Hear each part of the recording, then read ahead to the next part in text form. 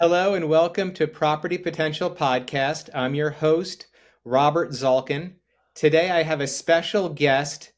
His name is Jack Darsnek. He is the founder and producer of Traces of Texas. He is also a published author and photographer for Texas Highways magazine. Jack, it's a real pleasure to have you on today's podcast. Thank you, Robert. I'm honored to be here. Jack, let's tell a little bit about your background. You're a lifelong, Texan. I'd love to hear about your, upbringing and, your background.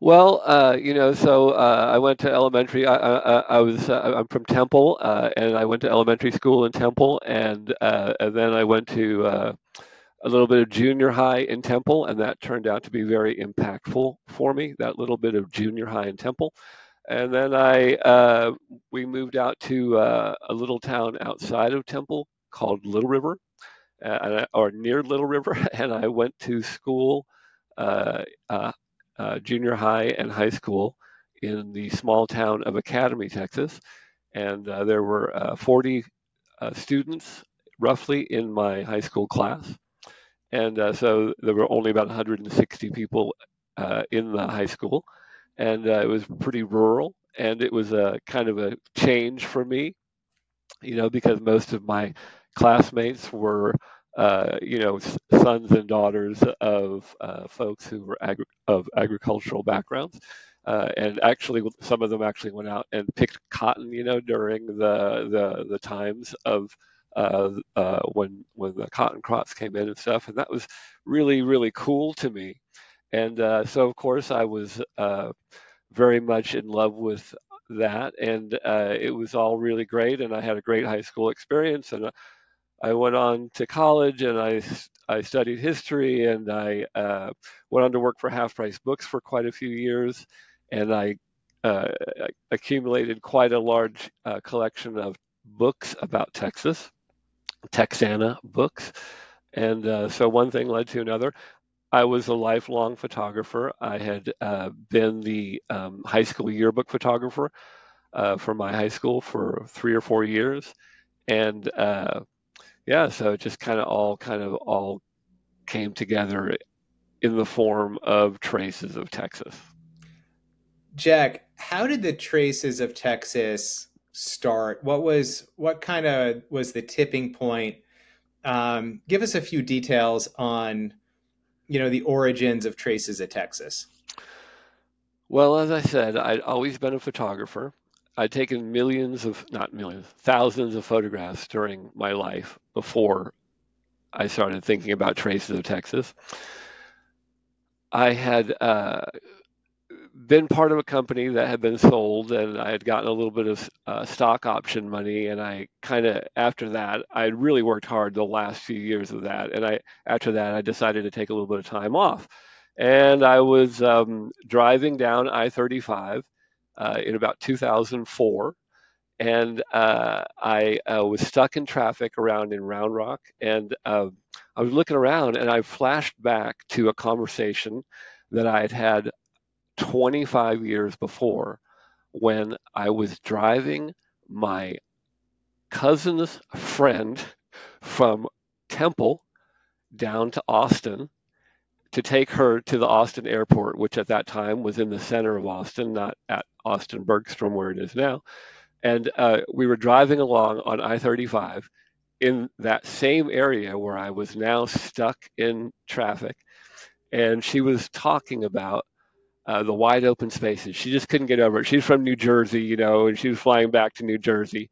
And she just kept saying, "I can't get over the wide open spaces." And of course, me being the Texan, I'm like, "Well, you ain't in New Jersey now, girl," and all that, and just kind of teasing her a little bit. She was very attractive girl, and everything. And I was just kind of being the kind of the stereotypical boastful Texan, I suppose. But anyway, yeah. So I was thinking about that, and I looked around, and I'm like looking at Starbucks, and as I'm sitting there, and I'm going, man, it has really changed in the last 25 years. And so at that time, I said, I got my camera. I think I'll just, kind of go around and start photographing all these places that I know about before they get, Starbucks and Applebee'd to death, And so that was sort of the driving impulse. And so then I realized after a while that people didn't really care about my photographs, but they really liked when I posted about Texas history, and that engagement is what drove me in that direction. Jack, do you see yourself more as a photographer or a historian? Oh man, that is a good question. Well, I suppose that I am probably more of a photographer because that is what I do vocationally. Uh, being an historian is an avocation. So you know, but I guess and also since pho- photographs are such a large part of my avocation, I would have to say that I'm more of a photographer. But it's sort of hard to quantify that because I spend so much time on the avocation. So yeah. Wow, that's a good question though. Yeah. Probably Um, I think yeah, more of a photographer. and right now, what social media platforms are you on? And how many followers do you have roughly for each of the platforms? Uh, okay, so on Facebook, I have about 915,000 followers. On Twitter, I have about 130,000 followers. On Instagram, I have about 58,000 followers. On I don't know how much I have on the lesser platforms, but I do have accounts on pretty much all of them, from Tumblr to Mastodon and Counter and Blue Sky and Reddit and Threads. I'm on Threads. Threads is actually I like Threads. Yeah, pretty much all of them. I think about What's 1.2 million altogether. what's it like to meet fellow Texans when they tell you their stories or send you old pictures? Um, you must have some favorite, or at least memorable interactions. Are there any that, kind of come to mind? Well, of course, it is the story. I don't know if it's the old Irishman in me, but it is the stories that are really what are the most impactful for me. And so that's a great question. It's just, someone will send me a photograph, and the description a lot of times will have so much meaning you can tell to the person telling the story. Also the people I've met, yeah, especially the elderly, the extremely elderly folks I've met. Uh, just really, the whole thing has just been a blast. The actual work is, of course, great, but yeah, it's the whole How thing. important is it for these stories to be passed on? How important is storytelling? Well, of course, I might not be the right person to ask because my perspective is no doubt biased, but. Uh, to me, of course, it's extremely important. I mean, it's how we tell our stories to our kids, and so they have a sense uh, of place in the universe, or in the organization and cosmic arrangement of the universe as Texans. So yeah, very important to me, and I have to say to the for all the people who are out there telling the stories. What are some common things that bring Texans together? I mean, you have been doing this for a long time and you've seen a lot of pictures, you've heard a lot of stories. What unites Texans? Well, probably nothing. Uh, but certainly themes like things like chili. Uh, I bet most everybody can agree on a good bowl of chili. Of course, there's the whole beans versus non-beans debate. Um, Where do you stand, Jack? oh, come on, man, no beans. I mean, it can't be. Don't even get me going down that path. Uh, so yeah, chili. Things like general state pride, things that unite. Uh, yeah, of course, things like our rivers. Everyone. I'm trying to think of things that pretty much everyone agrees on. State parks, at least to me, everyone agrees on. That we love them and need them. Um, yeah, things like that. Uh, but there's definitely a lot of division and discord too, I think. What's your vision for Traces of Texas? I know recently you were given some prestigious awards by the state. Where do you see Traces of Texas? I also know that you launched a new online platform website. Um, Tell us a little bit about what's in store and what you're hoping to accomplish.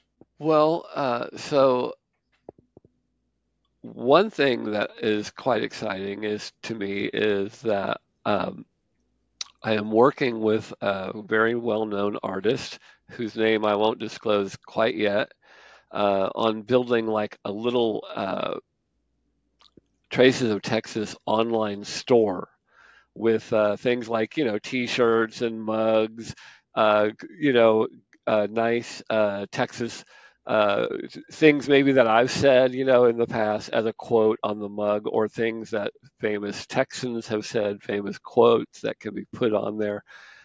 There are so many great ones uh, that could be put on coffee mugs, and just to have like a little online store that could help support Traces of Texas. So that's pretty exciting. Tell us about Um, the buy you a coffee program. I think that's pretty unique. well, of course, people can subscribe, can actually send me money on a monthly basis or a one-time basis at my Buy Me a Coffee. You can search for me at Traces of Texas, Buy Me a Coffee, at buymeacoffee.com, or just look for Traces of Texas. And yeah, so there's that. And I have people who actually, and I'm very thankful for this, of course, support Traces of Texas on a monthly basis by contributing $3 or a little bit more. Uh, and that helps me provide, buy coffee, which is for obviously for someone like me a huge expense, and pay for other things. Um, and in terms of sourcing content, are are folks learning about Traces of Texas through family or friends? How do most people find out about the good work that you're doing? Well, I guess it's probably just mostly from their friends liking and sharing things that I have posted. Um, the readers send in so much great stuff to me that I am able to pass on to a pretty large audience. And the stories, I mean, in so many instances, write themselves. So, yeah, it's just, yeah. Anyway. I'd love to hear a story or two that really have maybe gotten a huge amount of likes or retweets or reached a lot of people. Is there any story that sticks out as something that really resonated with your audience? Well, there definitely is, and being that we are coming up on Christmas, it's sort of apropos. But because it is a Christmas story, and it was told by one of my readers. His father was killed in the line of duty in Hawaii, and he and his mom and six siblings were living in Macon, Georgia, on an army base. And when his father was killed, they had to come to Texas and where there was going to be a burial, but it took a while for the body to get to from Hawaii, like yada yada yada. And so there was his mom with her uh, her 7 children, living with his her brothers, her husband's sister, I should say, and her family, in wherever farm. It was on some farm, I believe. And so it was kind of a strange situation, of course, because there were 7 new people or 8 new people living in this farmhouse. But anyway, so it was, now this woman has 7 kids, and she's lost her means of support. So it was a very, very tough time there in the farmhouse, and finally, but it was okay with her.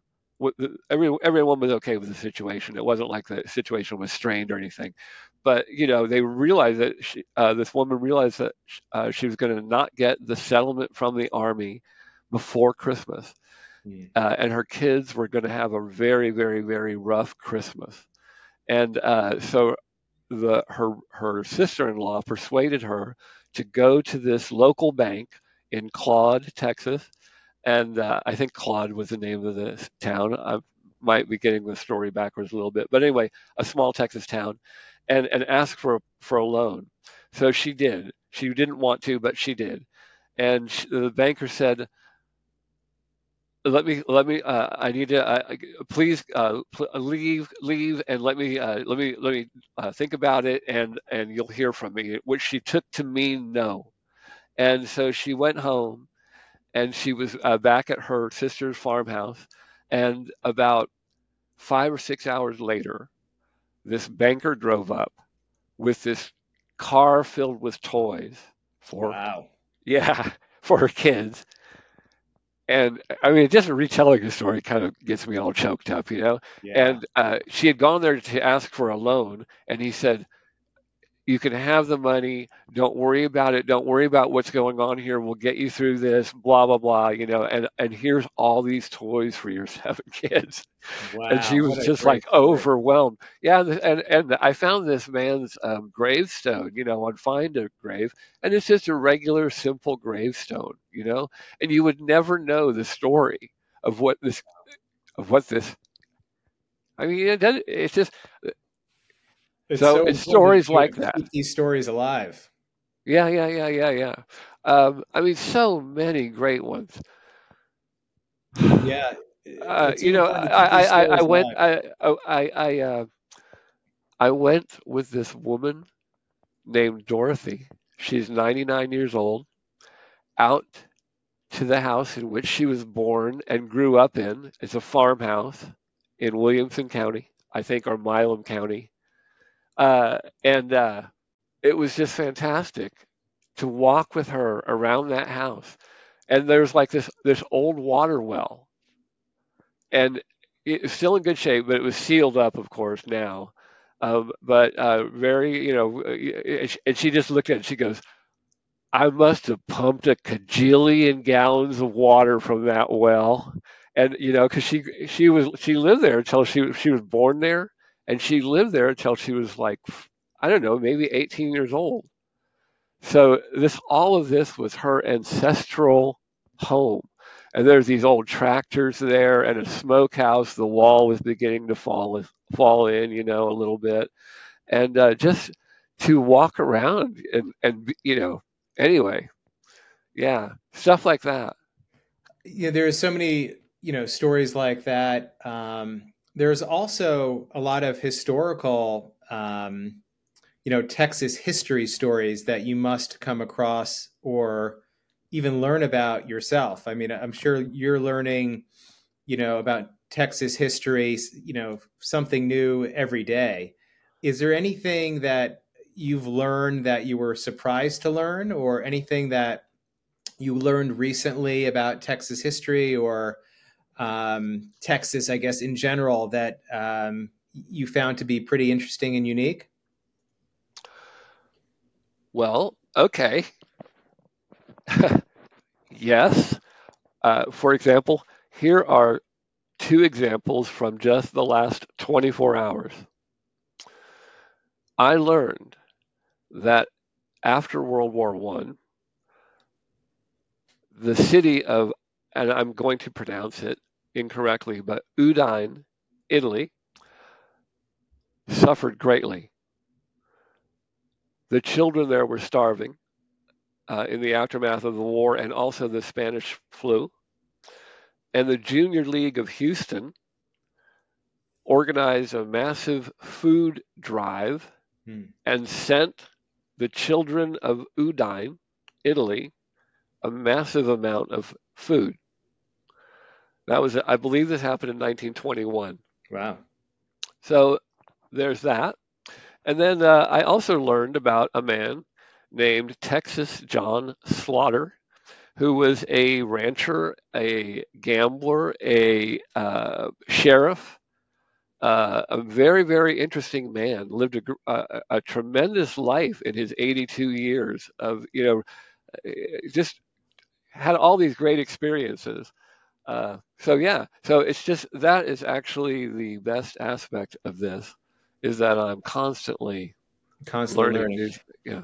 How many hours a week do you spend on Traces of Texas? Well, I mean, it's basically my life in some ways. So it's sort of, but it's. I mean, I'm always traces of Texas wherever I It's a true go. passion. You're Yeah, working on it right, right, 24 right, hours a right, day. right. Well, yeah, yeah, yeah. It's a, Yeah. but the actual, uh, I would say it's probably, it's at least a full time job. I would say probably a little bit more than that. I would say it's probably 40 to 50 hours of, Wow. answering emails and messages takes a large portion of my time, and I don't get to them all, Yeah. unfortunately.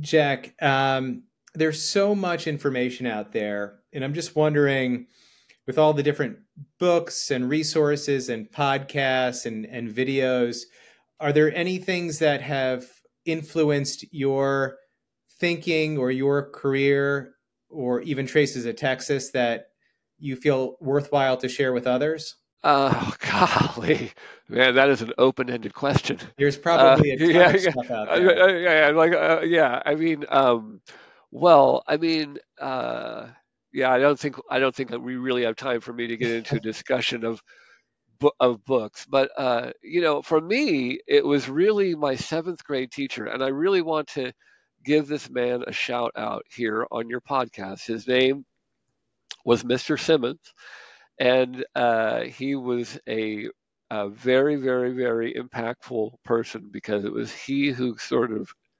sparked this in me. And I just want to give a shout out to him. He's definitely the most impactful person in this whole story as to why I am here today. Is my seventh grade Texas history teacher. So shout out to him and to all Texas history teachers. That's great. Jack, we just have a few minutes here left, and I'm wondering if you have any, final thoughts or stories that you'd like to share. Um, would love to hear a little bit more. Well, okay, so here's a pretty cool story. So everybody knows that Stephen F. Austin is sort of the father of Texas. He's the one who brought in the first families, first Anglo families to settle Texas. But it was actually his father who secured the land grant for that to happen. And his father was in his 60s. He traveled 900 miles from Potosi, Missouri, down to San Antonio to petition the Spanish governor there to allow him to import some Anglo families to basically secure the frontier of northern Mexico there in Texas, uh, and be good Mexican citizens. And the Spanish governor said no. He didn't want. He didn't. This man had traveled 900 miles in late 1820 to do this by horseback with I think with a slave or two actually. But anyway, so he got down there, denied. He goes out into the street. He's walking around when there, who should he see But this man who called himself the Baron de Bastrop, an old friend, a man that he had met 20 years before in New Orleans. This man was himself a scoundrel who had run away from the Netherlands and made up this whole backstory about himself, about being a baron and was living in San Antonio, was actually good friends with the Spanish governor, and they recognize each other. They go, "Hey, didn't I see you in New Orleans? Yeah, blah blah blah. What are you doing here?" And so Moses Austin tells him, and he says, "Well, hold on a second." And let's go back in there. They go back in, and because this guy was friends, and they just happened to see each other in the street, they go back in, they convinced the Spanish governor to rethink. He said, "Okay, you can do it," and everything. So Moses Austin goes back to Missouri, catches pneumonia on the way back. As his dying wish says, "I want Stephen to continue this work of mine here in Texas," and that's. So the idea is that it was this chance meeting between these two men, in December 1820, I think it is, that resulted in all of this. I mean, that resulted in Traces of Texas, Wow. actually, and you, and what you're doing, and I mean, yeah, it's really. I mean, what have happened if they come an hour before or whatever, never seen each other. Moses Austin gone back to Missouri. Yeah, it's just That's amazing to contemplate how I say that history combs the thinnest of hairs, and it's little things like that, impromptu, random, and it's just yeah, and from that we get Dallas and Houston and Austin and I-35. truly incredible. I Yeah, think on that note, I'd like to thank you for joining Property Potential Podcast, Jack. It was a real pleasure to have you on as a thank you. special guest. I truly appreciate it. Thank you. I hope I pass the audition. Thanks, Jack. Take Okay. care. Bye bye.